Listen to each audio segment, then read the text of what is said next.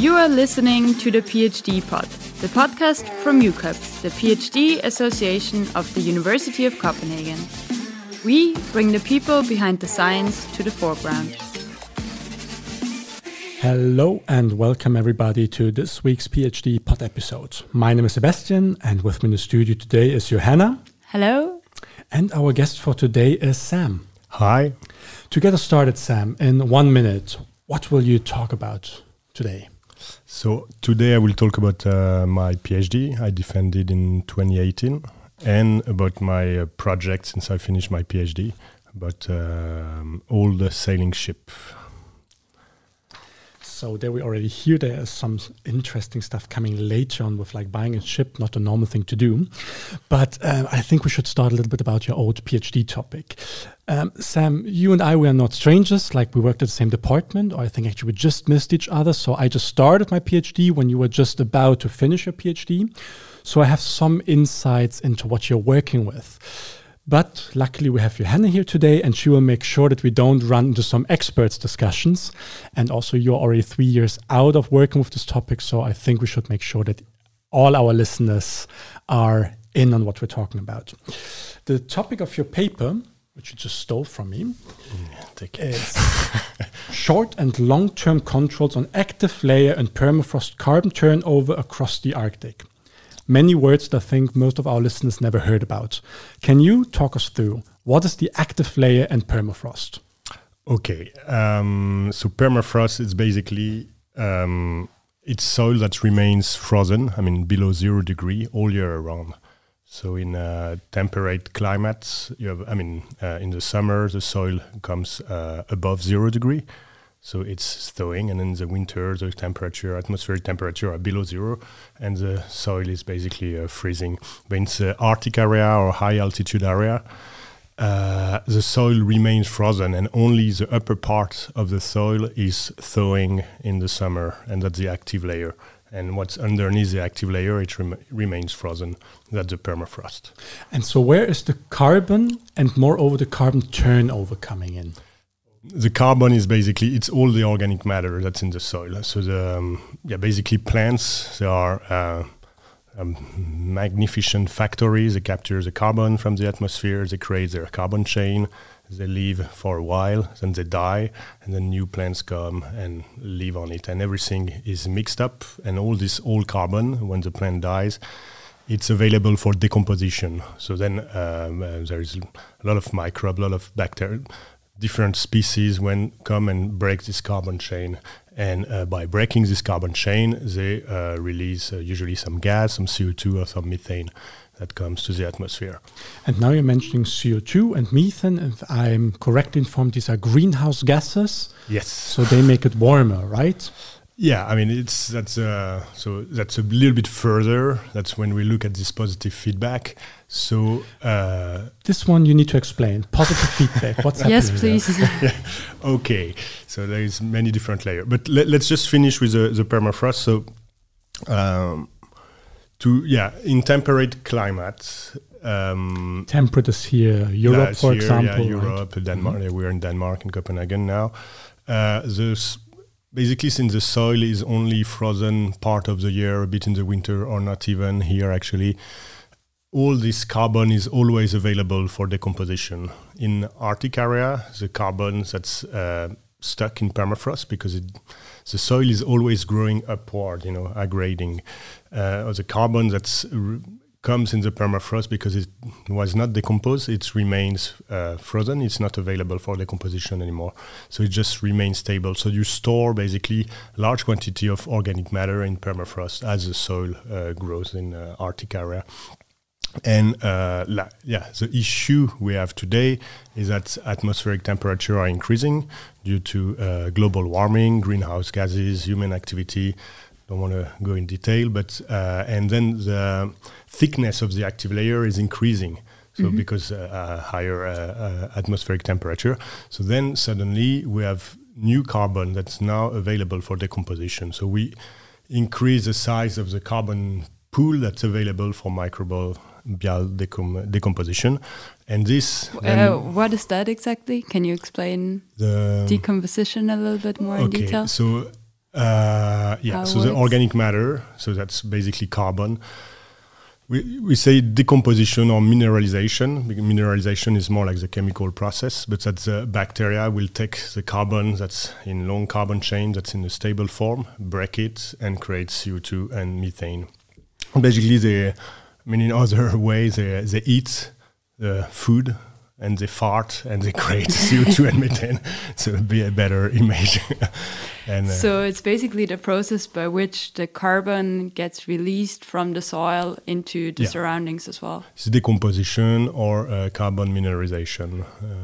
And if I understand this right, that's connected to climate change and basic science, right? It's not applied science? Yeah, So who's going to use knowledge that you generated during your PhD? Hopefully.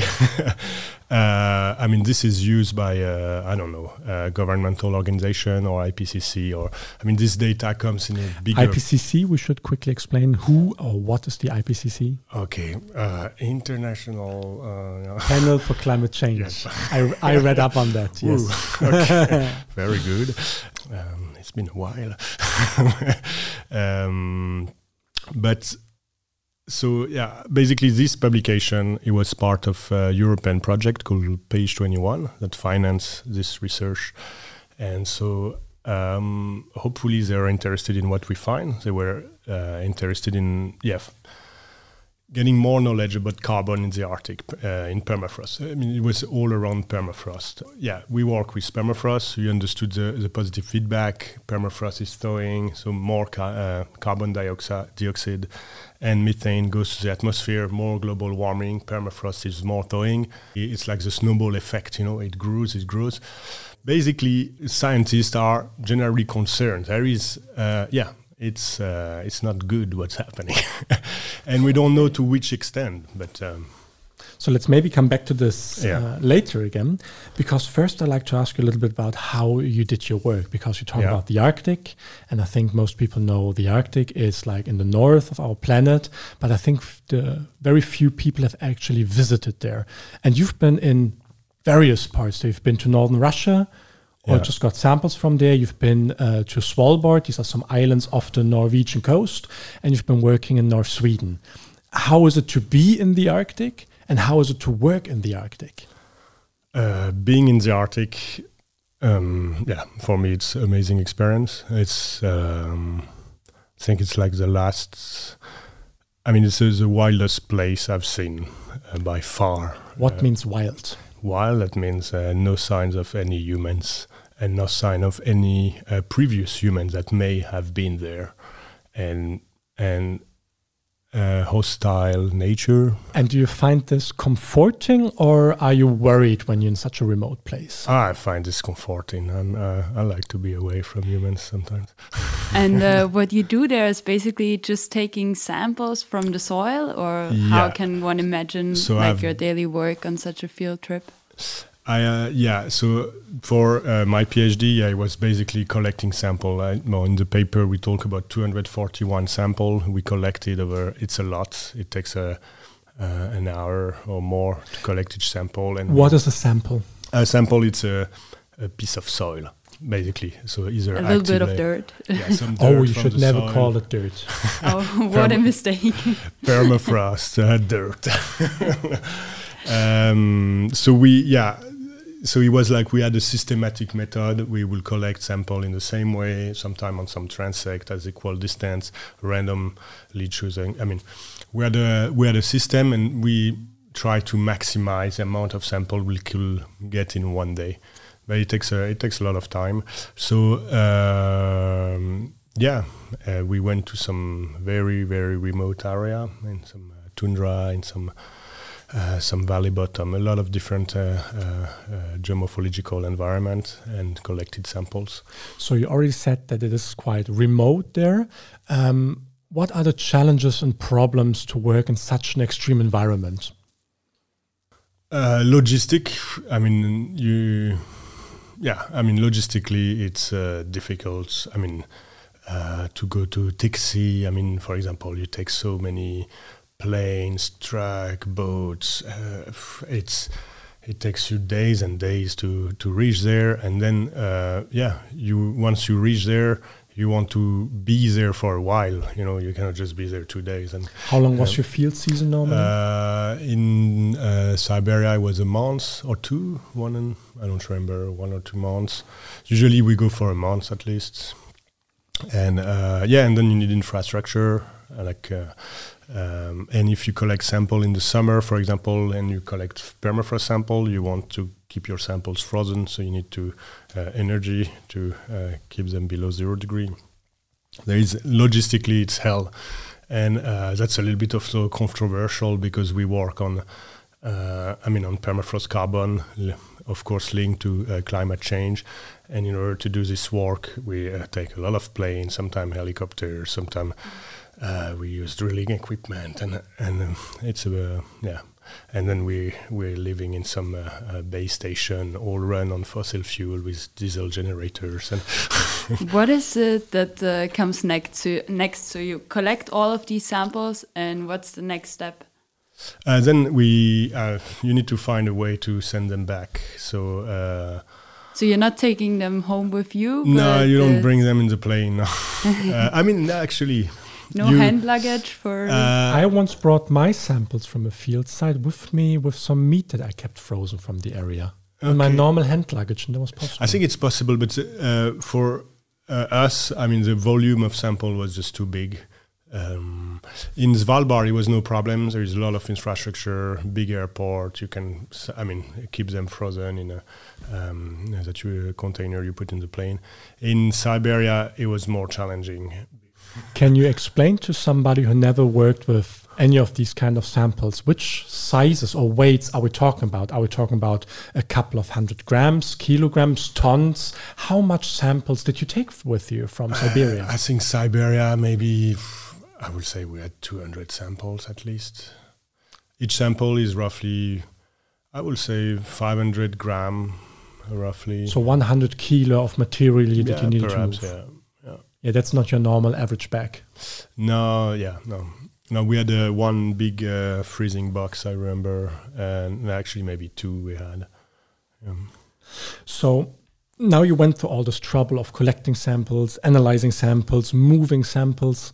What is your outcome of this one? What could you read from these samples that you analyzed? So my specific subject, I was trying to find potential parameters that will control the rate of decay of this organic matter.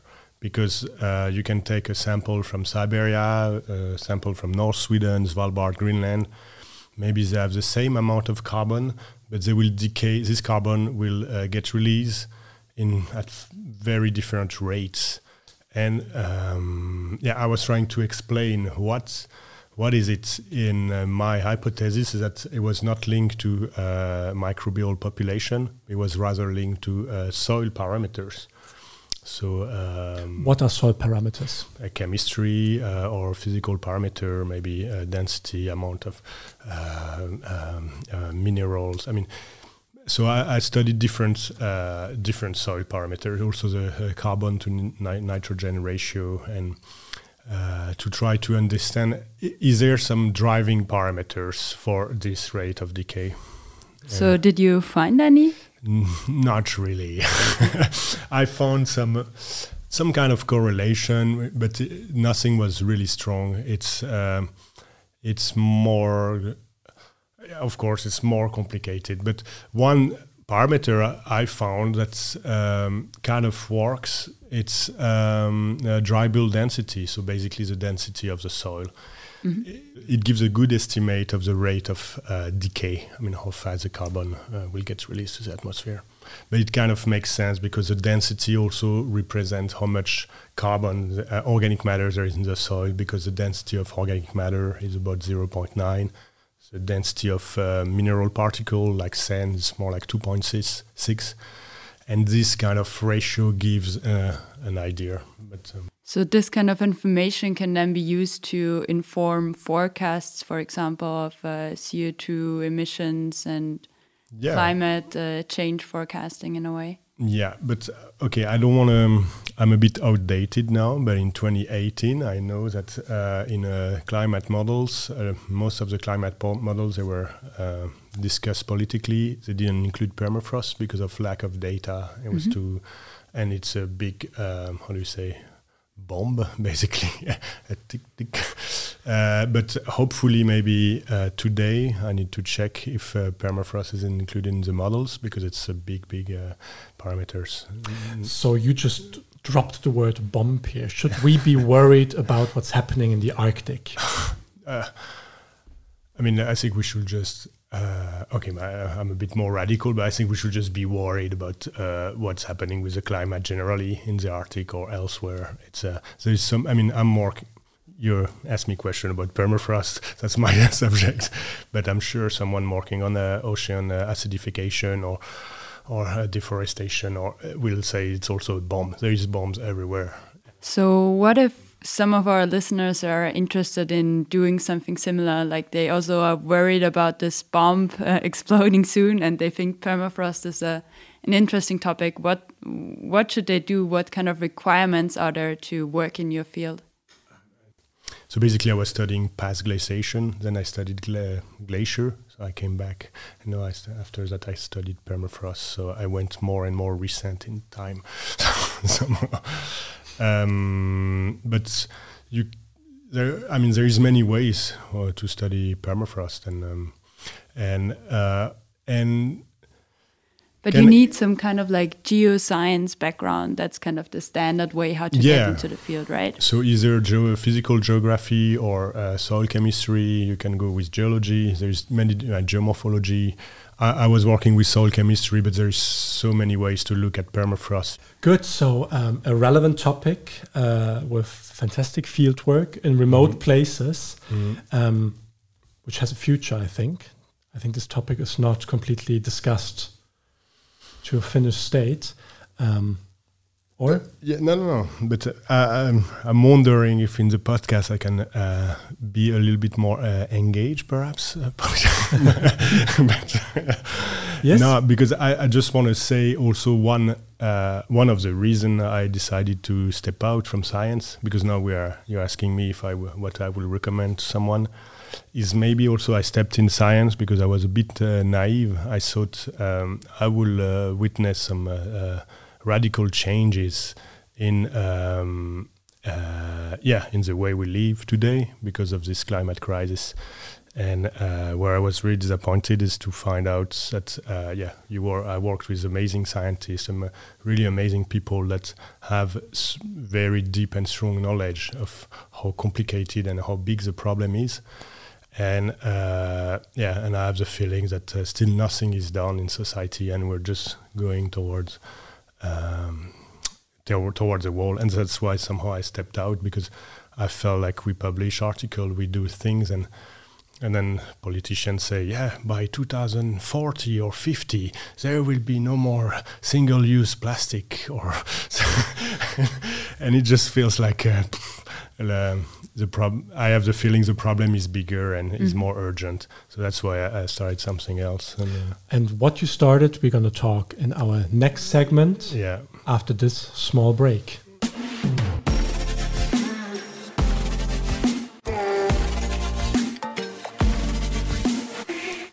Okay, so during your PhD, you decided to buy an old cargo ship from 1932, the Havila. And I read up a little bit on the ship. And on your homepage, it says that after sailing on board how do you actually pronounce it? Havila. Havila, okay. Yeah. In the Baltic in 2013, he fell in love and saved the abandoned ship from the breakers in 2014 by founding the non-profit association Havila Project. So how did you come up with this idea? Okay, so it's a mix. It came to me, and I also came up with the idea somehow. But I've been sailing all my life. I grew up west coast of France, and when I heard about this ship Havila in 2012, I was in Norway, And I knew it was around Copenhagen. And 2013, I got the PhD in Copenhagen. So I moved from Norway to Copenhagen, and I right away called the captain because I was very curious. And then we sailed together in the Baltic, brought the ship to Copenhagen. And then I literally, it's probably May, and I started my PhD in April. So I literally just arrived. And in June or July, the former captain left the ship in Copenhagen, and I started taking care of her. It's an old two-masted sailing ship, all built in wood in Norway. So it's only in oak. It's a beautiful, very beautiful ship that's used to transport more than 100 tons of cargo of ice. So before we invented freezers, fishermen, it's mostly fishermen, but also other business, and needed ice to preserve their products. And so you had ships that were sailing to Norway, taking some ice and delivering the ice on the coast for the fishermen. And Havila was one of these ships. There were many of them, and in the summer they could store the ice. So I also like this image of. And then after that, she became a general cargo ship, a fishing vessel, then a training ship. Long story, but yeah, just to answer the question, it came to me because the owner left, and so in 2013, as I mentioned, and 2014 he came back and wanted to scrape her down because it was like a big heavy ball on his feet. And I created, it's written I, but yeah, it's me and a lot of friends. We created this association, Havila Project, and we bought the ship and we saved her from the destruction. And then we did some refits, and then in 2016 we started sailing. But again. like, how did you come to this decision? I mean, this boat is like 35 meters long, so that's not your average small boat that you have in your kind of backyard or anything. And that's like a huge project that you've taken on. So, So how was your decision process in deciding, okay, I have to save this boat and do whatever it takes to keep it alive? I think there was a bit of craziness involved in the decision process. Good that you're saying just a bit of craziness. Yeah. I think other people would say like a huge bucket load of it. Yeah, probably. No, it's... Yeah, I mean, the decision... it's a lot of sleepless night, I must admit. Because the thing is, I realized at some point that if I don't take this risk, the ship is going to be cut off. And this ship has such a long history. And what really touched me is because I try to inform people that the ship will be scraped down, and the families that own the ship for 65, 70 years in Sweden, it's a Swedish family, they came to see the ship because they had sold it in 2009. So it was... because they heard that it will be scraped down, and they visited, and they were crying, because they didn't have the resource to take her, And this really also touched me. And I also had sailed with her, and I got so strong feelings while sailing. And I think this was driving me. But and I grew up with ships, so I know... I always heard, you never get a wooden ship, never get an old ship, never get a big ship. So I know it was all wrong. It was the wrong decision. But I never regretted it. So. You know the old joke, right? Yeah. What are the best days of like a ship owner? Yeah. The day he buys it and the day he sells it. Yes, exactly. And funny story. Our neighbor in the harbor were super old fishermen, very old, and they were going fishing every day with their little, also wooden ship, but smaller than Havila, and we were going to their cabin, and sometimes we were smoking joint with the captain. I mean, it was, and I told them, I'm so happy, finally we signed the paper, I bought Havila, and then the mate, he like, what did you do? Oh man, I know it very well. There is 3 things gonna happen to you. 3 things. First, you're gonna lose your money. Second, you're gonna lose your wife. Third, you're gonna lose your ship. I can read it. And did you also lose your PhD through that? No, nearly. How did you manage to do? So I lost my money. I lost many wives, and but I didn't lose a PhD. So I had a very congrats on that already. 2018 I defended. So after 5 years, so it took me a bit longer because I had to manage the ship. We were sailing every summer. This ship is a long story. We started doing cultural, educational activity in the summer. So we sailed with school, with a private group, but also with cultural projects. So we made an art project with some circus, some choreographer, and we were touring in the Baltic. So that was a big drive, the summer drive. And then in the winter, I was a rat lab, analyzing all my PhD samples, basically. So maybe let's a little bit move over to the present. So where is your ship now, and in what state is it? So that was a story of today. So we sailed until 2020. We also sailed during the COVID period, which was very interesting. And we had planned since 2018, 2019, a big refit because we were able to put her back into shape, but for a temporary. She needed a big work. And so we saved up money along these years during the summer. I say we, it's me and the group of friends. And we planned to start this big work. It was supposed to last 1 year, where we will do intense work on the ship with a bunch of money that we had saved up. And we found a shipyard in Holbeck. So we sailed to Holbeck September 2020. We were supposed to sail maybe in summer 2022, 2022 or winter 2021 perhaps. And but now we are 2.5 years in the process, and we have actually changed 90% of the wood. So we're rebuilding a new ship basically. So that's something that was not planned, and we're not ready before 2 or 3 years. And we need way more money than we had actually saved. So all the things that people warned you about are coming slowly true? But I'm not going to lose the ship. So maybe you also want to say something about the wood that you're using for that ship and the ideas that you have with this whole project.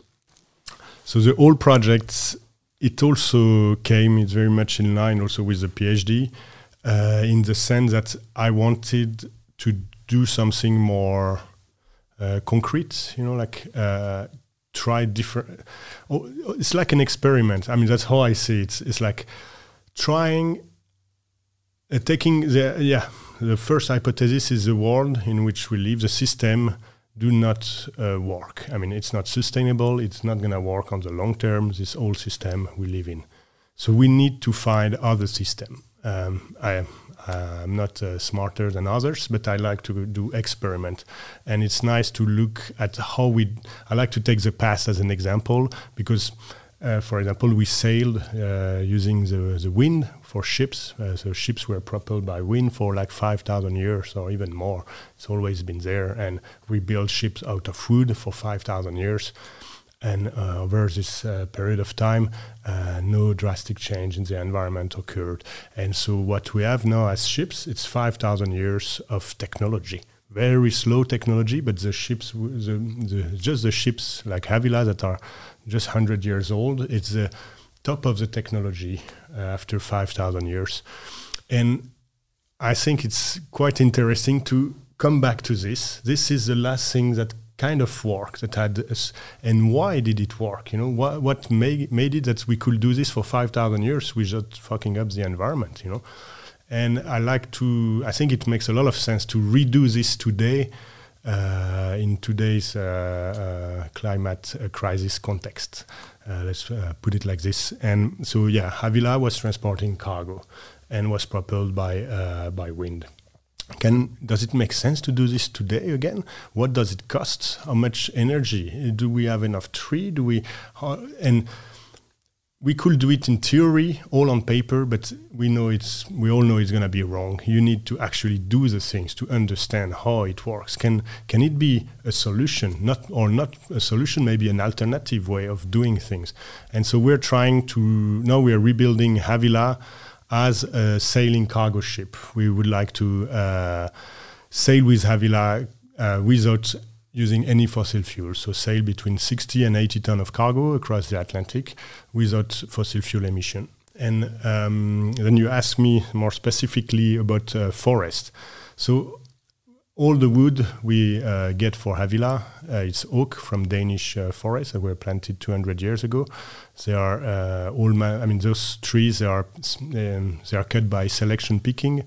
So they are selected by foresters. So they can they fell the tree, and then it gives more light for another tree, and the forest continues to grow. And then it's interesting to see this. Can Havila, in this context, be considered as a carbon storage? So, and how much carbon can be stored in a stable form as tree in the hull of Havila? Because oak forests, you probably know, are matured. They are planted in 1810 after the Battle of Copenhagen. So all these oaks are mature. So when a forest is mature, I'm not a forester expert, but but basically all the canopy is occupied. And then the forest grows very slowly.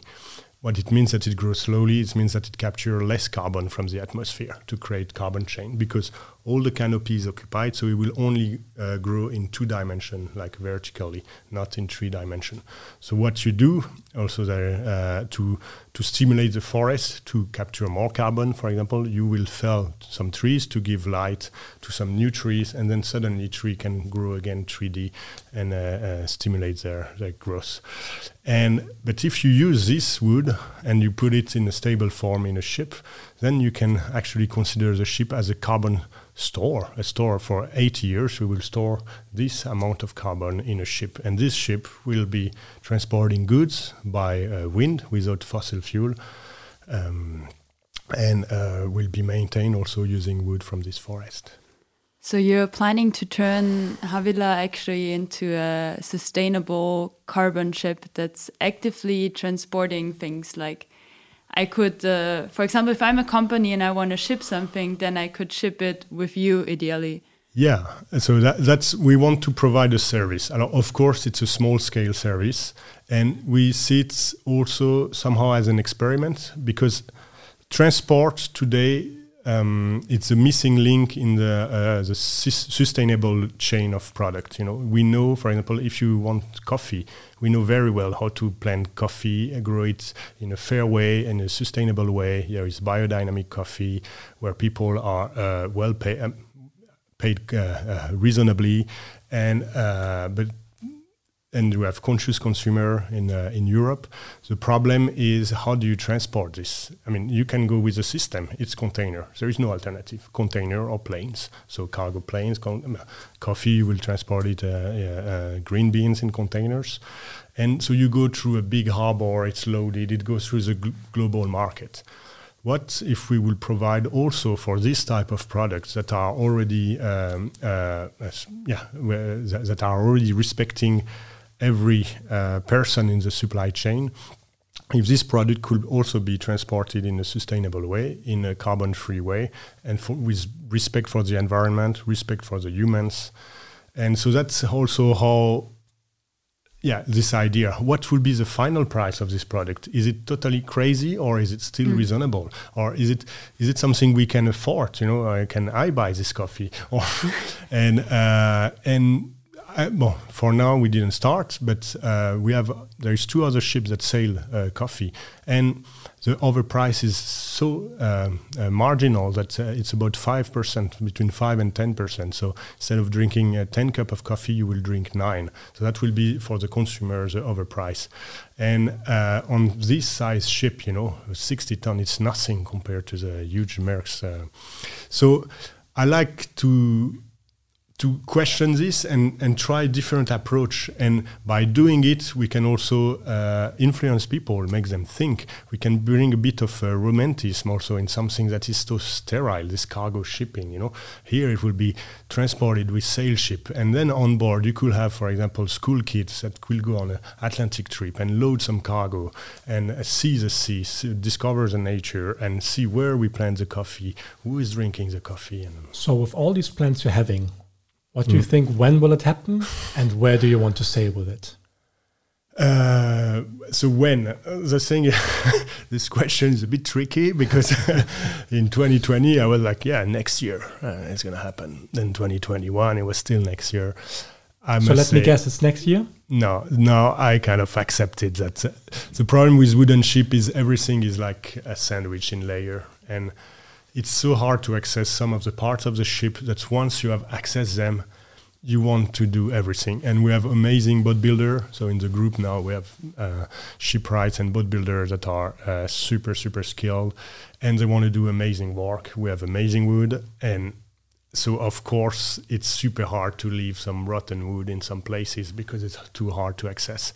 So we started small, and then we decided to make a big move at the bow, and then we decided to extend this big move midship. Well, now it's a totally new ship. I mean, we could have actually literally built a new ship from scratch. But here, the way we do it is that we ensure exactly the same shape for the hull. You know, it is the same ship. But I mean, it's the same ship. I don't know. It's a philosophical question. It's going to be only the keel and a few frame left. But the spirit remains. So maybe to circle back to more or less what we started with, did you ever regret buying this ship? No, because it's a beautiful adventure. It's like especially a human adventure. I see. I mean, all the people I met through this project, all the things, all this. I mean, so much life was created somehow in this process, and all the people that met each other, and it's hard. I mean, we are all volunteer. We work for free. It's difficult life, but we work with an ideal and a vision, and so there are days where I'm like, oh fucking hell, I wish I'd continued my well-paid job in Copenhagen, and when I have a lot of bills piling up and I need to do a shitty job to pay them. But I think it's the vision, and it really feeds me, and I don't regret, even though sometimes I'm a bit grumpy. But if I'm now as fascinated as you by this whole project, how could I support you, or where can people find out more about this? So they can go, we have website, havila.org, so it's HAWILA.org.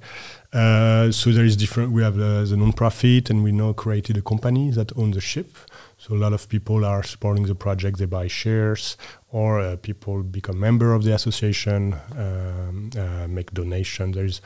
Right now, the limiting factor is the money, because we're amazing, strong group of people. We have I think all the skills within the group, but today economical scene is a bit difficult, so we are raising less money for the project, and our ambition are growing, so it's a bit more difficult, but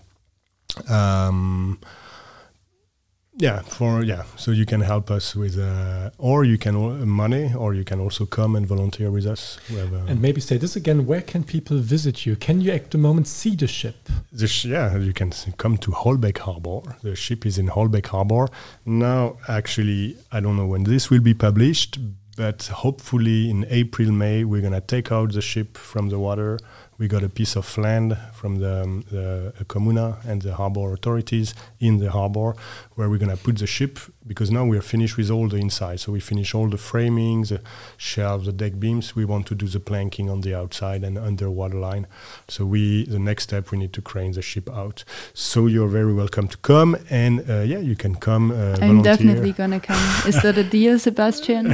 Yeah, I have to admit, I was one of the lucky people that actually sailed on the Havila, and also already visited in Holbeck. At the moment, it's a bit heartbreaking to see it because it's really broken down, but it's a beautiful piece of wood that you have there. Yeah, and that's what is right now is a bit difficult. That we have remade entirely the inside. I mean, the inside structure, so there is nothing else. If you're a boat builder, if you know ships, you enter there, it's like a cathedral, and you see the amount of work. But the outside remains the old outside, and we made a lot of holes to fit the inside. So from the outside, it looks absolutely terrible. So I can't wait to have her on land, change the planking, and then she will be shiny. Okay, well, I'm definitely going to come by, and I'm very much looking forward to that. Thanks a lot for also telling or sharing your story with us. It's very impressive what you've built there so far. And I'm very curious now about the lightning round, and looking forward to ask you some tricky questions in the end now. Something everybody should know about your topic. Permafrost and carbon. What advice do you give yourself at the beginning of your PhD? It's gonna be long and hard. What do you do to be productive? I get at it. Once I start, I'm productive, but it's really hard to start sometimes. On the day I defended my PhD, I did? Actually, I realized there was a typo on the cover of my PhD that just came out from the print. Worst job you ever had? Probably logging sediment core in Svalbard. Yeah. What is your dream job? Sailing and sailing and being paid. What is your exit plan if your current career doesn't work out? I don't know, some kind of office job. Well paid. No, I don't know. Exit plan, yeah. I didn't really think about it. You're already on the exit plan. Yeah, probably. One thing you are proud of? Havila, rebuilding this ship, this project. I'm proud. One thing that went catastrophically wrong? I don't have, maybe some of my past relationship because of the ship. Then let's move on. A book you recommend everybody to read? On the Road, Jack Kerouac. Okay, great. So thanks a lot for your time. It was really interesting to talk to you today. It's been a pleasure learning about permafrost and boats. So if our listeners have any further questions, where can they find you? Internet, so havila.org, HAWILA. And then, we have Facebook, Instagram, we have a newsletter, we have a YouTube channel. You can find us everywhere. Yes. So what was it that we learned today, Sebastian? So I got out of the last part that having an old wooden ship is definitely a challenging task and can lead to nightmares sometimes, but it's also a dream come true. Yeah, it's dream and nightmare at the same time. But I hope it's mostly dreams. And could Sam teach you something about the Arctic and permafrost? Well, definitely he could teach something to me. So I learned that it's not just dirt that you're collecting in the Arctic, but it's very valuable samples, that they're super heavy and that you can learn a lot from them about how CO2 affects our climate. So I definitely got something out of that as well here. Would you agree to that conclusion or anything to add? I think it's perfect. Yeah, I'm very happy I taught you something. And we are very happy that you took the time to come out here in our small studio and talk to us. Thanks for your time. Yeah, thank you for listening. Bye-bye. Bye. Bye. This was PhD Pod, the UCAPS podcast. If you have any questions, comments, or would like to be our next guest, write to us on ucaps@ku.dk. And please like, follow, and subscribe to our channels. You can find us on Facebook, Instagram, and Twitter. The PhD Pod is supported by the University of Copenhagen. Your hosts today were Johanna Einsiedler and Sebastian Zastruchny. Production is by Pernille Jensen and Jennifer Musser. Editing, Simon Oros.